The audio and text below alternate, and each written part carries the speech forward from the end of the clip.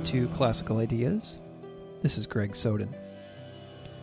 Something I absolutely love is following the work of past guests of this show, many of whom become friends. Back on episode 36 of Classical Ideas, I had a wonderful conversation on a life spent in Chan Buddhism with Guo Gu, a Buddhist teacher, scholar, and writer who grew up in the 1980s New York City punk rock scene. It is my pleasure to welcome Guo Gu back on the show for episode 177, where we discuss some of the many remarkable things he has been up to since. Guo Gu is the founder of the Tallahassee Chan Center and is also the guiding teacher for the Western Dharma Teacher Training Course at the Chan Meditation Center in New York and the Dharma Drum Lineage. He is one of the late Master Sheng Yen's senior and closest disciples and assisted him in leading intensive retreats throughout the United States, Europe, and Asia. Guo Gu has edited and translated a number of Master Sheng Yen's books from Chinese to English. He is also a professor of Buddhism and East Asian religions at Florida State University in Tallahassee. This conversation focuses on two topics. First, we discuss Guo Gu's recent leadership in relation to Dharma Relief. Dharma Relief is the first platform that brings together different Buddhist traditions, teachers, and practitioners to support and create sustainable living in North America. One of the amazing projects Dharma Relief has undertaken this year is the purchase and distribution of PPE during the COVID-19 pandemic.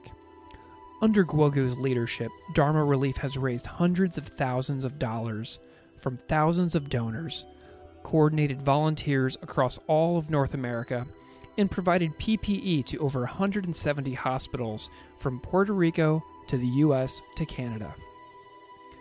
The second part of our conversation discusses Guo Gu's forthcoming book, The Essence of Chan, A Life and Practice According to the Teachings of Bodhidharma, coming out October 25th, 2020 from Shambhala Publications.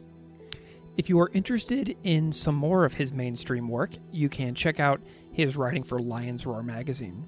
His pieces, You Are Already Enlightened, Exposing, Embracing, Responding, and Letting Go, from Lion's Roar are particularly fantastic, in my opinion.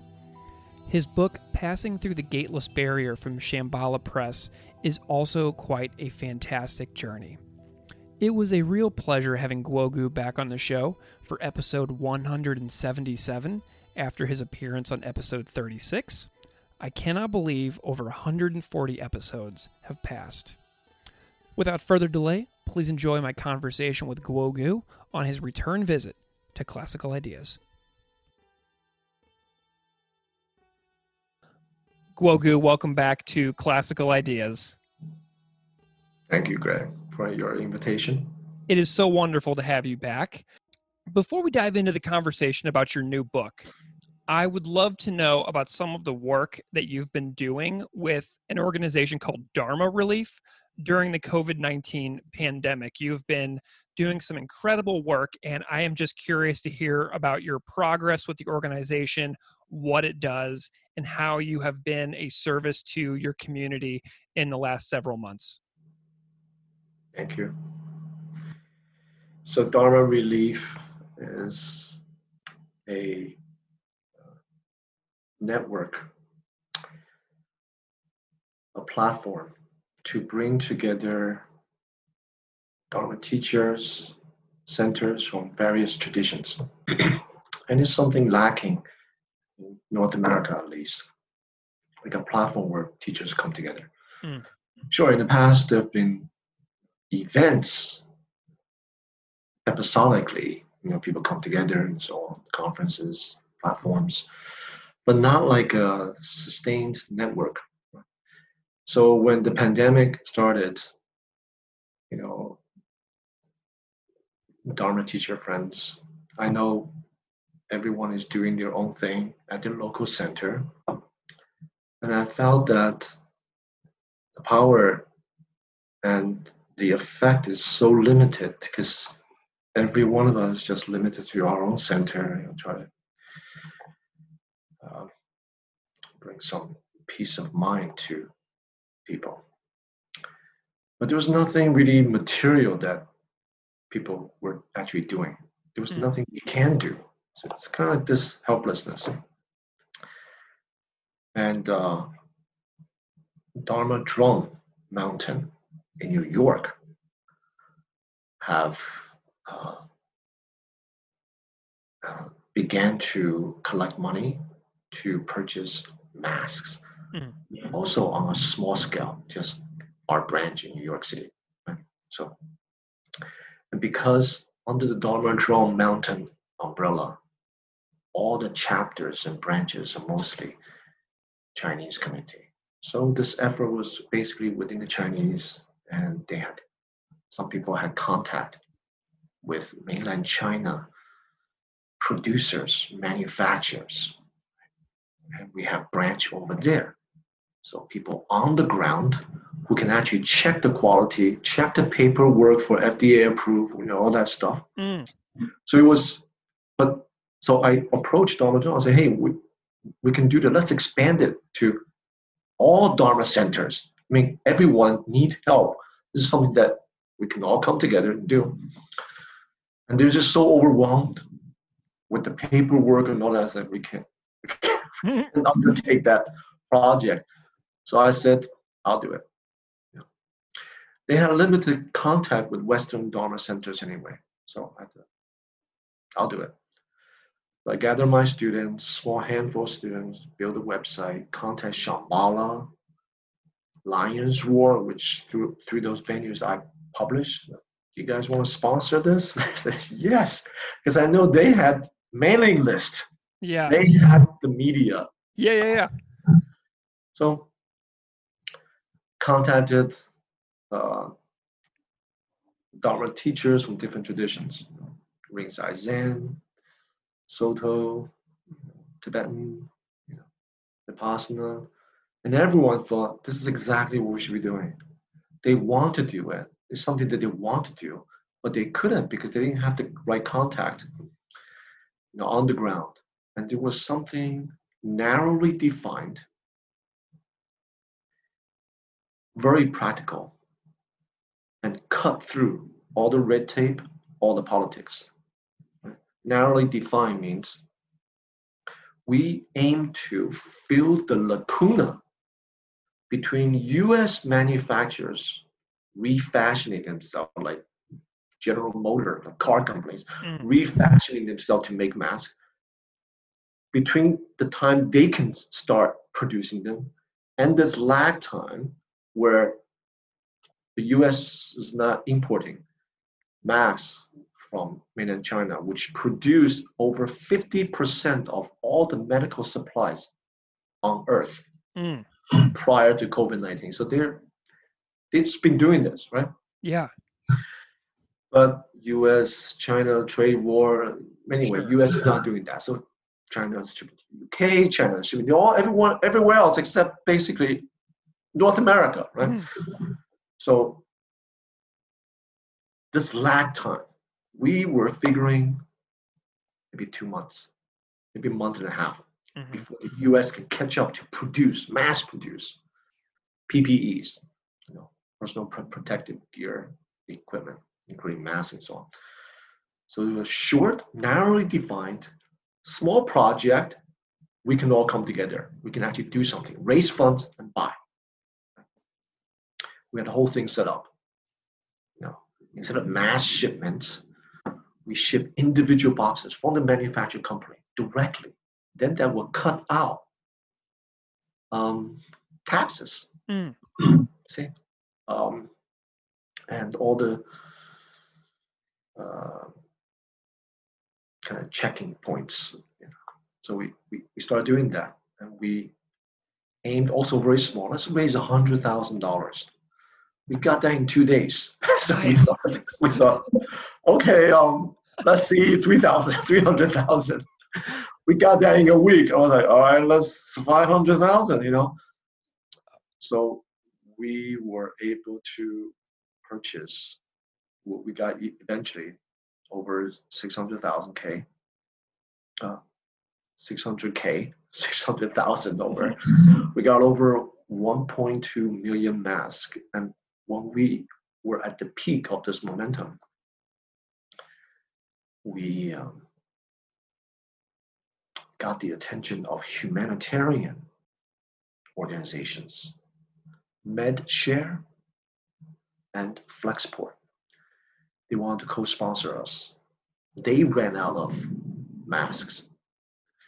Flexport is a shipping, humanitarian shipping company, nonprofit. MedShare is a nonprofit recycling and excess medical supply throughout North America, mainly the US, but they also ship to Canada as well. So we partnered with them to have free shipment because we were paying UPS, which is an arm and a leg, Sure. in a whole box.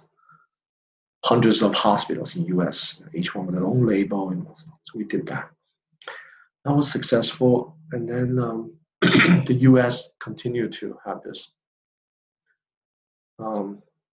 implicit conflict with things coming out of mainland China by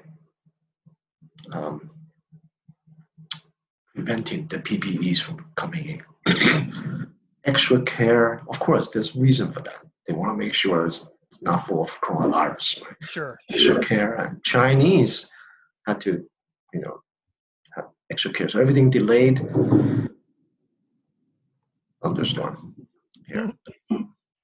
So, long story short, we were able to just a few days ago, received the final shipment. We had to go through sea instead of air eventually for that amount. And so that's where we're at. But then that spurred on, this pandemic led to other things as racism, anti-racist movement, a whole one after another. People were getting killed, murdered, police brutality. In the midst of this pandemic, and that network that we have already established, with the help of some of my students, we thought, okay, we gotta utilize this network. Dharma Relief as a platform to bring together teachers to address social issues. So Dharma Relief 2 was born. DR2, which we are in the process. This is not so clear cut as DR1. Yeah.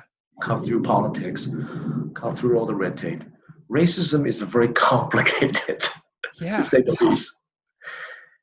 And there's a long history of problems, and there's so many different angles, and it's politicized, highly politicized, from standpoint of individual life, from standpoint of institutional structures.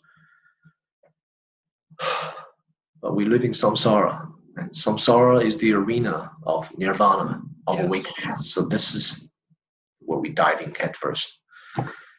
Well, DR1's board members, group of Dharma teachers, except one, all of them are white. So DR2 cannot be led by a group of white Dharma teachers. Yeah. All have the same consensus. Otherwise, we will be perceived as hijacking. Hijacking the Black Lives Matter again. Sure. So we started contacting Black Dharma teachers, leaders. For several years, Lions Roar and other Buddhist organizations have been hosting what is called a gathering. All the Black Dharma teachers, leaders, practitioners come together, have meetings and sharings and retreats. So I got the name list, went down one by one. So we have a group of Black Dharma teachers and leaders. Some of them are not teachers per se, like two are pastors who are practicing Buddhist. Sure. And some are therapists, not teachers, but practicing Buddhist. So got a group. So we're in the process of figuring out in what way are we able to still align with the mission of Dharma Relief, which is bring Dharma teachers and centers together to address racism or whatever social phenomena in an efficacious way, narrowly defined, something practical, cutting through politics. We thought about healing, trauma resiliency workshop, diversity workshop. So DR2 is becoming. We're still having a meeting this Thursday, so we don't know exactly how it's going to go. We're taking the time to educate ourselves, to understand the history, the sociological dimensions, the personal stories of racism in the midst of all this. But so far, it's shaping towards DR2 raising funds and then using the funds to offer trainings for Dharma teachers. And there'll be a process.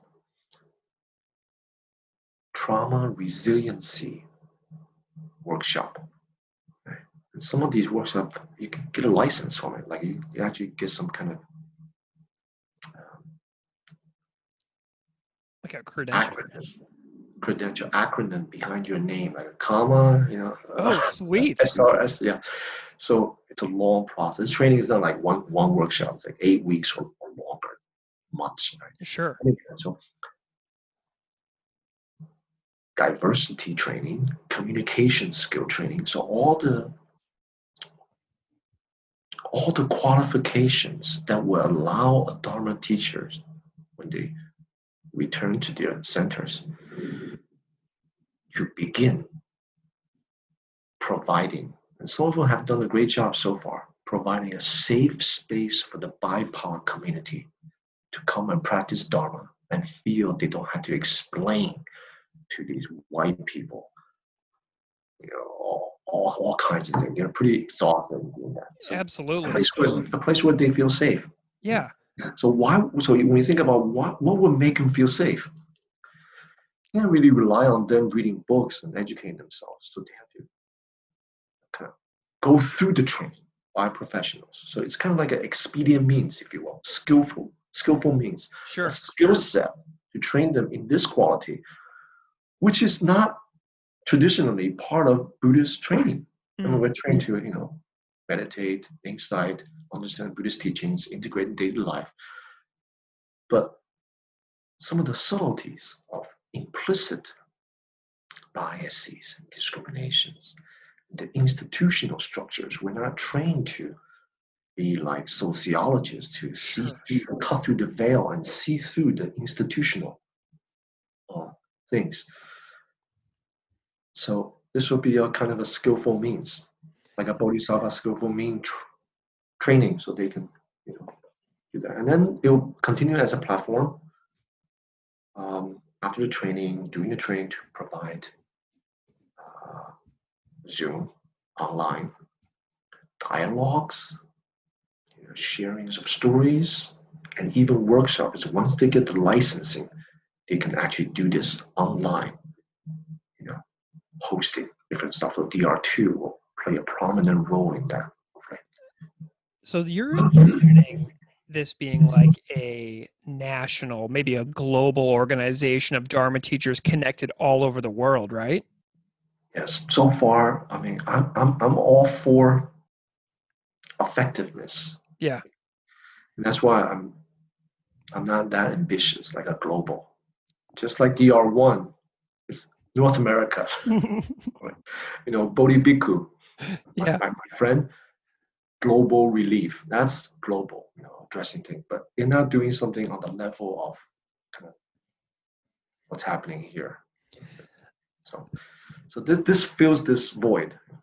That sounds absolutely amazing. Do you have like a timeline for launching these trainings? What is the scope of this project looking like on your end, like logistically?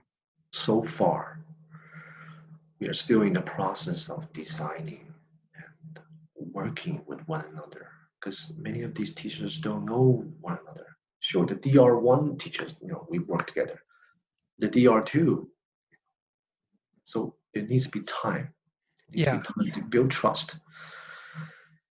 In the meantime, maybe in a month or two, we'll have the DR2 website. Hopefully, the agenda will be set. So and then we can build a website, right? DR2 website, and then we can fundraise. yeah, In the meantime, provide informational videos, talks, something about hosting that, like a clearinghouse or sure. something, and raise funds. And then 2021, start to have these workshops. Hopefully, we'll have enough funds. I mean, it would be great if we can train, say, 108, like a nice Buddhist number, I love it. 108 Dharma teachers, the first wave to go through these training. And these trainings are expensive, so. Sure. Well, and I also love the way you pointed out that, people go into teaching in general, just teaching. Like you're a teacher, I'm a teacher, you teach at a university, but as well as in your Chan Center. And, people go into teaching because they care about other people. But when we don't have specific kinds of trainings, we lack in our ability to reach all of our students.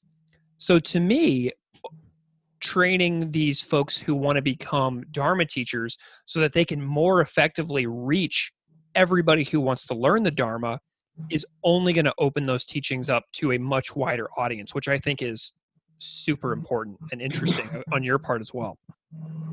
It's very important work because if you statistically examine Western Dharma teachers, putting aside ethnic Dharma centers, for example, all Vietnamese people, Mm-hmm. all Chinese people, all Japanese people. Putting aside those, just like westernized Dharma centers, I haven't do the math. I haven't done the math, but I'm guessing a very, very high percentage of that are run by white Dharma teachers, right? So it's not that we want to change the dynamics. We want to make sure everyone, every center, all the teachers have the skill set to be sensitive, open, receptive, friendly, at least within Buddha Dharma in the West. We will take the lead to provide more equitable, safe space for BIPOC, Black, Indigenous, people of color uh, practitioners. Awesome. I mean, this sounds like it could reshape the future of Dharma teaching in North America to me. Yeah. It sounds that big. Yes. And you're doing this on top of, your center, your day-to-day job, and this is like almost like a third career that you have accidentally stumbled into, it seems, just purely because you felt like this is something that needs to exist. What needs to be done, what can be done. It's a kind Yeah. of principle. Something that needs to be done, we may not be able to do. So we just do what we can. Yeah. We don't quibble about results. We just do what we can, even if we are able to do very little. In this process of learning, of interacting, sharing, it's already very, very valuable for everyone on board. And I just want to be clear, I'm not doing this alone. I have a group of students who are like bodhisattvas. Awesome. And there are, I'm 52. They're younger. They're like the millennials. And these people's energy, I'm telling you, their ability technologically, they're way surpass Yeah. what I'm able to do. So it is because of all of them and their skill set and their practice. It's that like really it's like do back this. it's like back whenever punk rock kids in New York City would make their own flyers and put on their own shows. You know what I mean? Yeah, no, I drew some of those flyers Awesome. for all the different CBGB shows. When Agnostic Front want to have a show, even when we're not on the bill, I used to draw it. You know, I love it. I love it. Do you have any of A7. those? Do you have any of those originals still hanging out in some I don't, folders? I don't have the originals, but they're floating around on Facebook. My I love brother it. and other people, and they share it. Scan images of it. So cool. Well, Guogu, you also have a new book coming out. We last spoke in January of 2018 for Classical Ideas episode number 36. And I am closing in on episode 200 here really soon. I've been at it ever since you and I last spoke. And your new book, The Essence of Chan, A Guide to Life and Practice According to the Teachings of Bodhidharma, is coming out soon through Shambhala. Where were you in the process of putting together this book when we talked in January of 2018? This is a reissue. Tell me more. Um, this book came out first as an ebook because it stemmed from a series of talks and transcribed, edited, polished. So it was short. I think series of 4 or 5 talks at the Tallahassee Chance group. It wasn't even a center yet. So it came out 2012. And it did okay, and by the request of many people, either contacting me or complaining to Shambhala directly, they want paperback because people are just used to putting something in their hands. Yeah. So it's a reissue. Slight changes, tweak here and there, but basically it's the same book with a new cover. And so when we spoke, it was still an ebook. There was no plan of Yeah. putting it out. And this just happened last year. We thought maybe we should put it out as a book, and so that's what happened. Gotcha. You open the book. I was reading through it this past week. You open the book with a discussion on the importance of cause and effect within Buddhist practice. Why did you choose to start the book in such a manner, with cause and effect leading the pages? That just came from my talk, Oh, good. and I began the series of talk with. I still remember that talk must have been 2009. I think I still remember it. I began a talk because it was a very young group, group of small Chan practitioners. I didn't want to introduce these new practitioners. Here's an interesting part. We can expand that to Chan Zen practice in the West in general. I didn't want to introduce them Buddhist doctrine, on which the foundation of Chan was built in pre-modern time. So Chan is not separate from Buddhism. If you were to imagine visually, it would be like a pyramid. Fundamental Buddhism, Mahayana Buddhism, Chan. So this is just a phenomenon that happened in China, by extension, Korea, Japan, Vietnam, different parts of East Asia.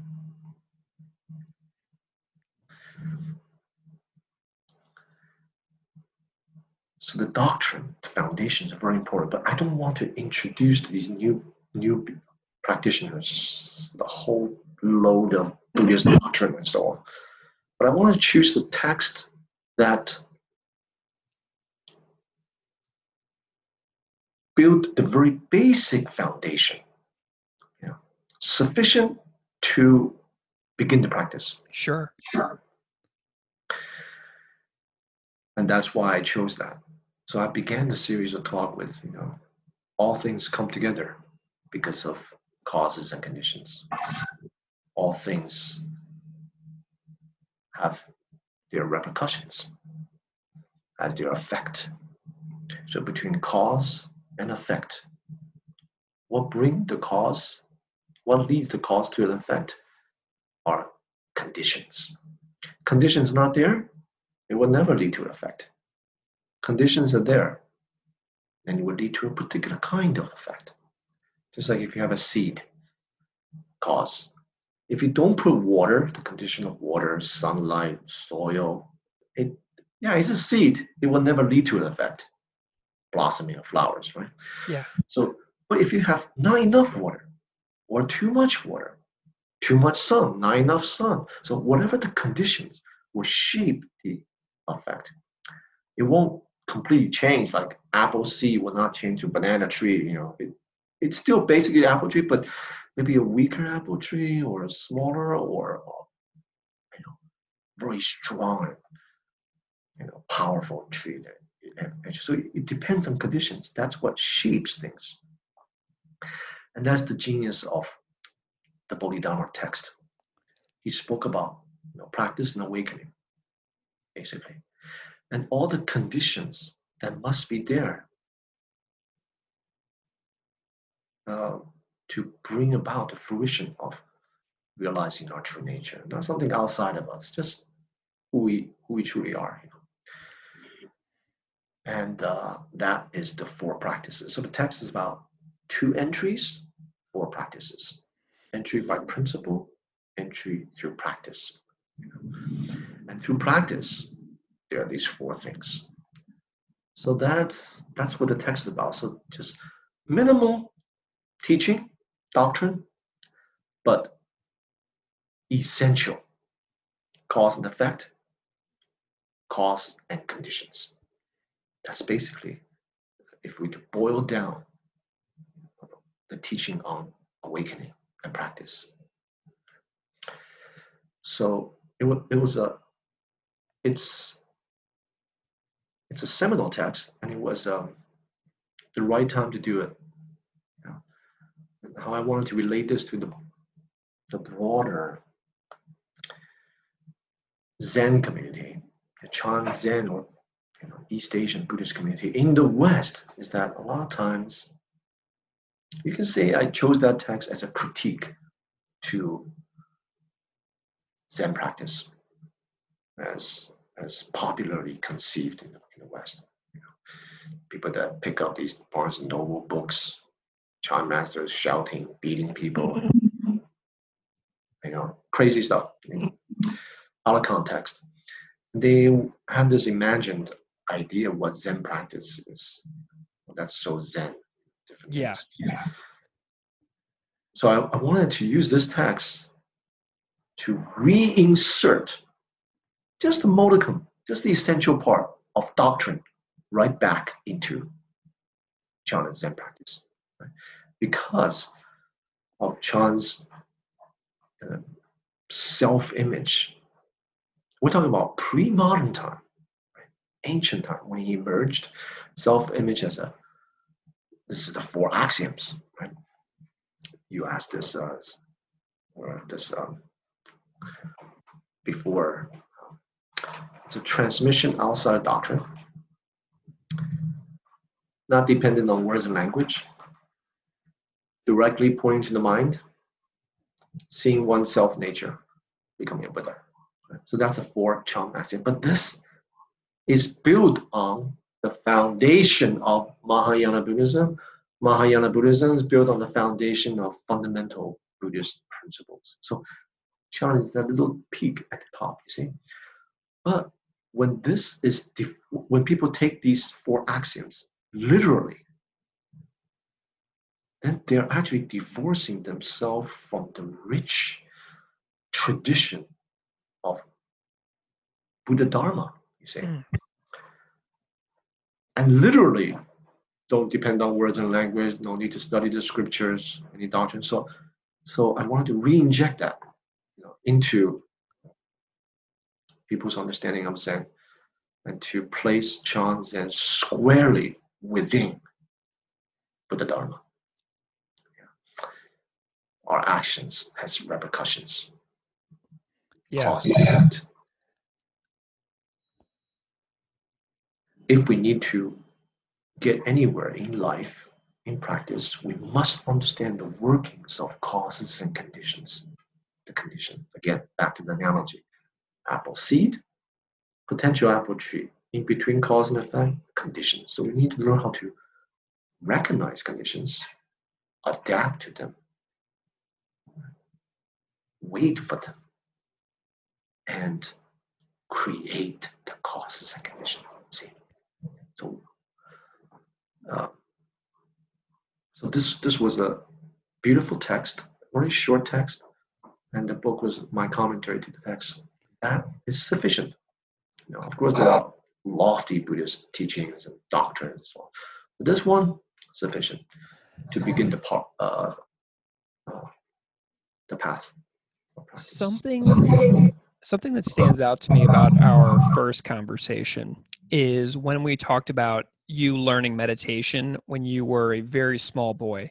And I asked you for some advice on how to teach meditation to my then 4-year-old daughter, who is now almost 7.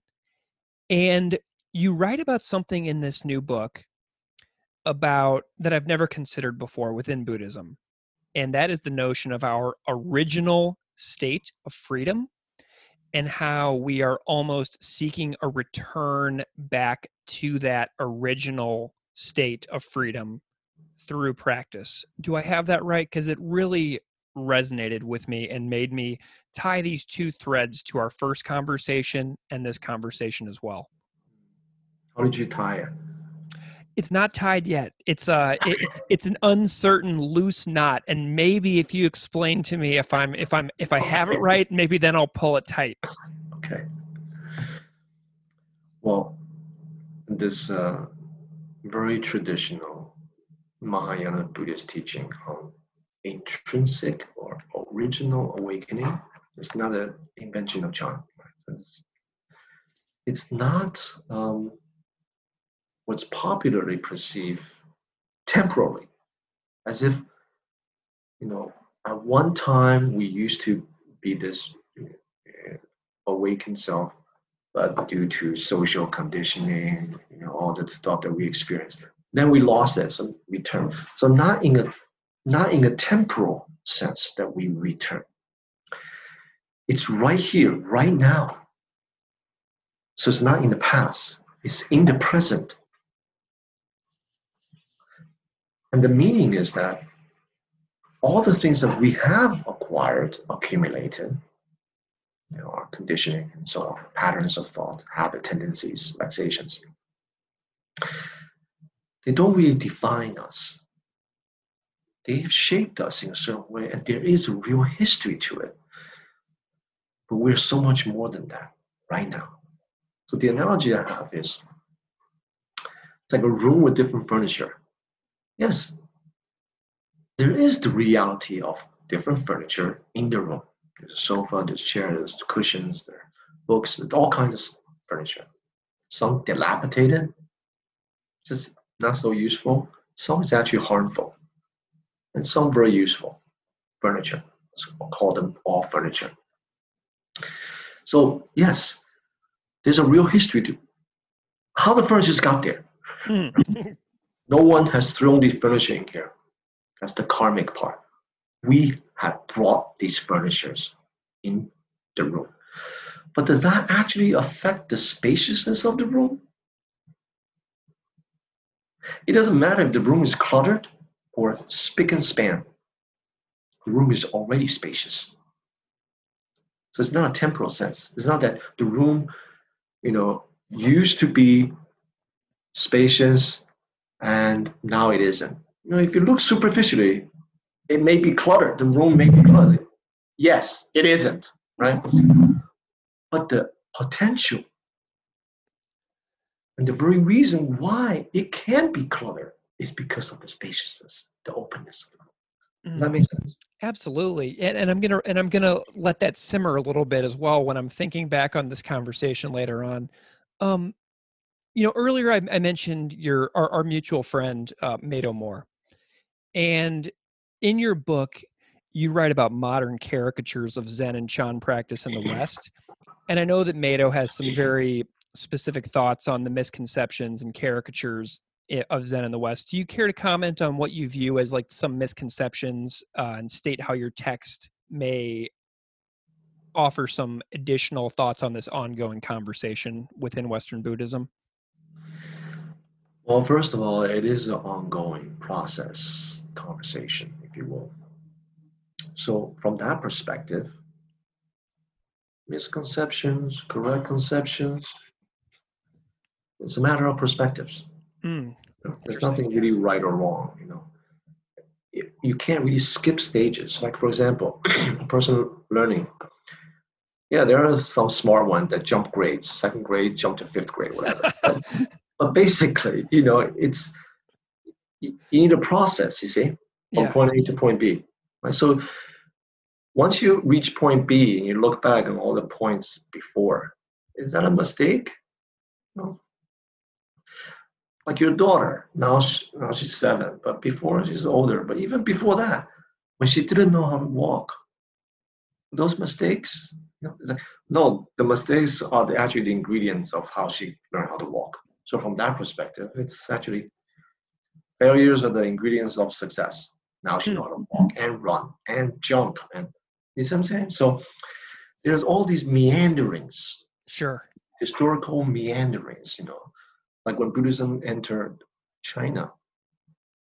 I'll get back to enter America later, but enter China. They were translating the Buddha as the great immortal through the lens of Taoism. That's their reference.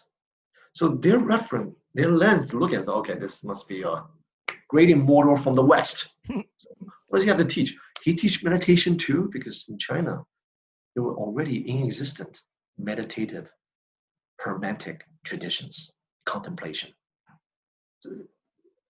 Long history. So when Buddhism came, it's like, wow, wait, let's check out their meditation system. So there's this blending, merging, and critiquing, and new shape Buddhism came out. So that's what we're witnessing here. So my first point is misconceptions. The misconceptions, yes, but only from certain standpoint. So it's just the need is just to clarify standpoint. Yeah. It's like climbing a hill, mountain biking. The vantage points. Here's the thing about standpoint. It's not one standpoint. The vista that you see, the horizon changes as you climb. So you can only assess it. It's not to say that something is harmful. It's okay. It's not to say that. Yeah. The only way to do it is to clarify the standpoints, plural form, and assess the situations. What needs to be done? What can be done? From the perspective of, getting back to Bodhidharma, cause and effect, causes and conditions. Does this action potentially lead to suffering, harm as the effect? Or it may not be Buddha Dharma the way we knew it, but it's benefiting people. You see? Yeah. Like the mindfulness movement. Yeah. They taken Buddhism and the technique, divorced it out of the ethical context of karma and causes and conditions, made it into a technique in social sciences, right? Medical field, psychology, social work, whatever. Now, so you assess it from the point of view of cause and effect. They decontextualize it, place it in another context. What context? Neuroscience. The effect of that, is that harmful for people or is it not? So it led to, harmful for people or not also has a standpoint. Here's a standpoint, right? So to what extent is it harmful?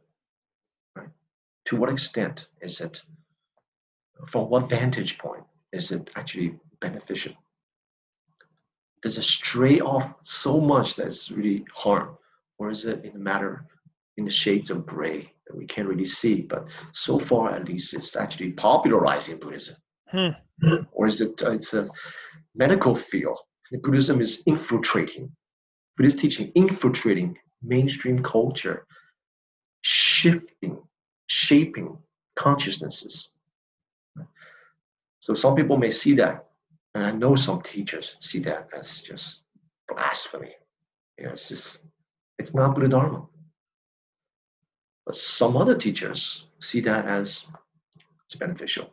It's a necessary step. Just like the Taoists, when they encounter Buddhism, they think it's a Taoist practice, just from those Indians in the West, their version of it.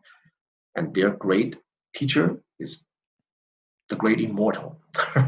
We have our immortals, they have their immortals.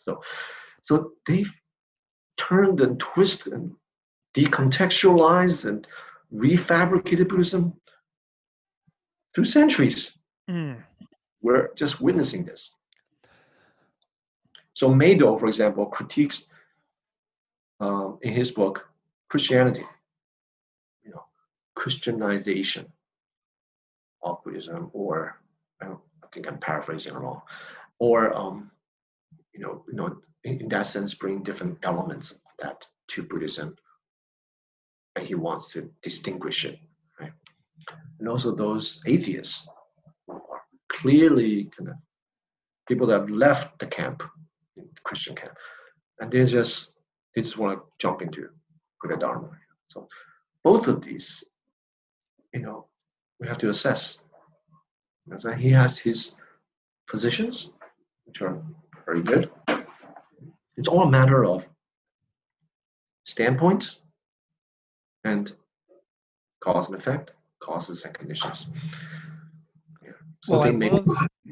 I love reading your book and his book. I've been reading them almost side by side recently, and those lines just caught my attention as a way that those kind of works are linked, and I appreciated it as well. Yeah. I think part of what he's trying to do, and part of what I'm trying to do, is this. In certain circumstances, we need to demarcate what is actually Buddha Dharma. But it's always circumstantial. So it depends on causes and conditions. The conditions in this context, okay, we need to carve out that no, Buddhism is not therapy. No, it's not. Right? But in other contexts, mindfulness movement, go for it. You see, so it's vantage points, context. So he has a new book out, but you can contact him about that.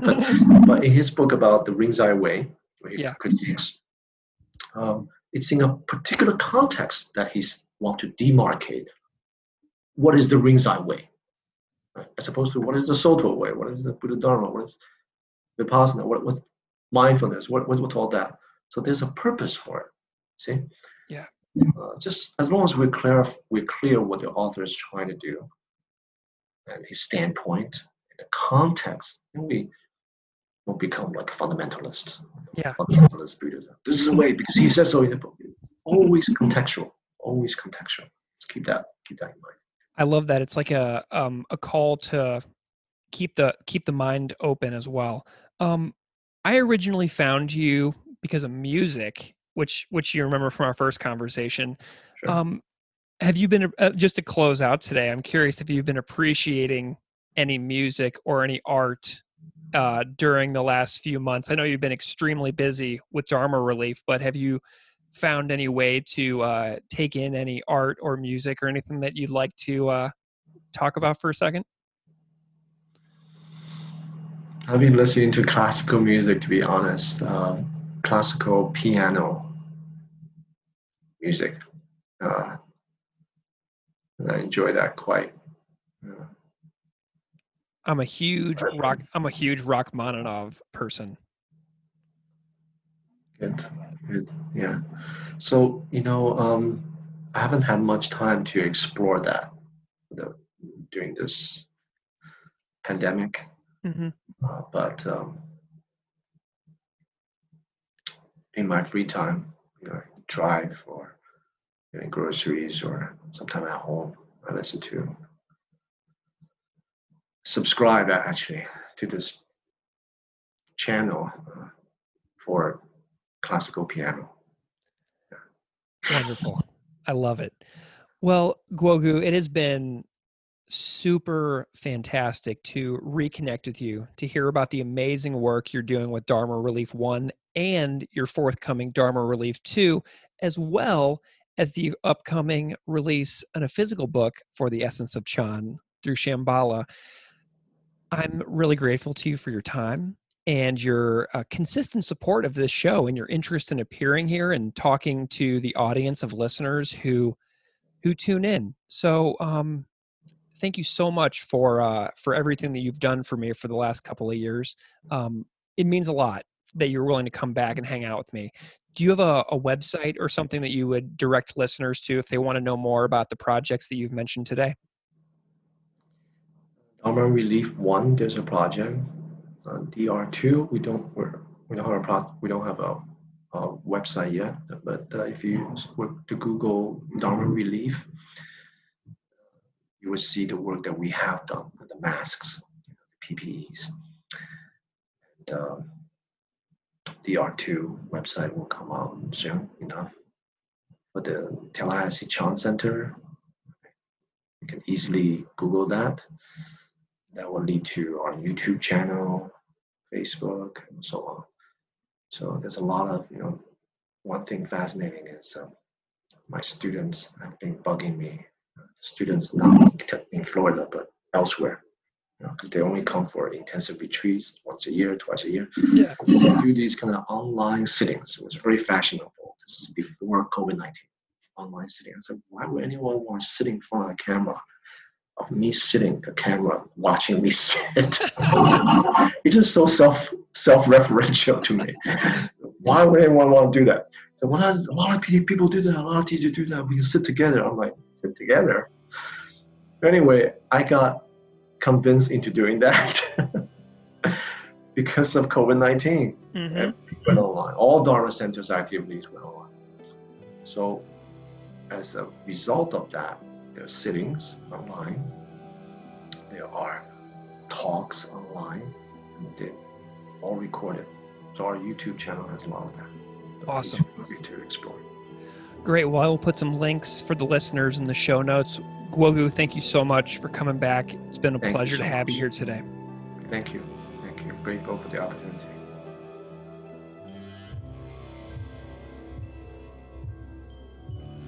Classical Ideas is produced by me, Greg Soden. Music on Classical Ideas is composed and performed by Derek Strybig. You can find his music at www.wearewarmmusic.com. If you like this show, please rate it on iTunes, Stitcher, or wherever you get your podcasts.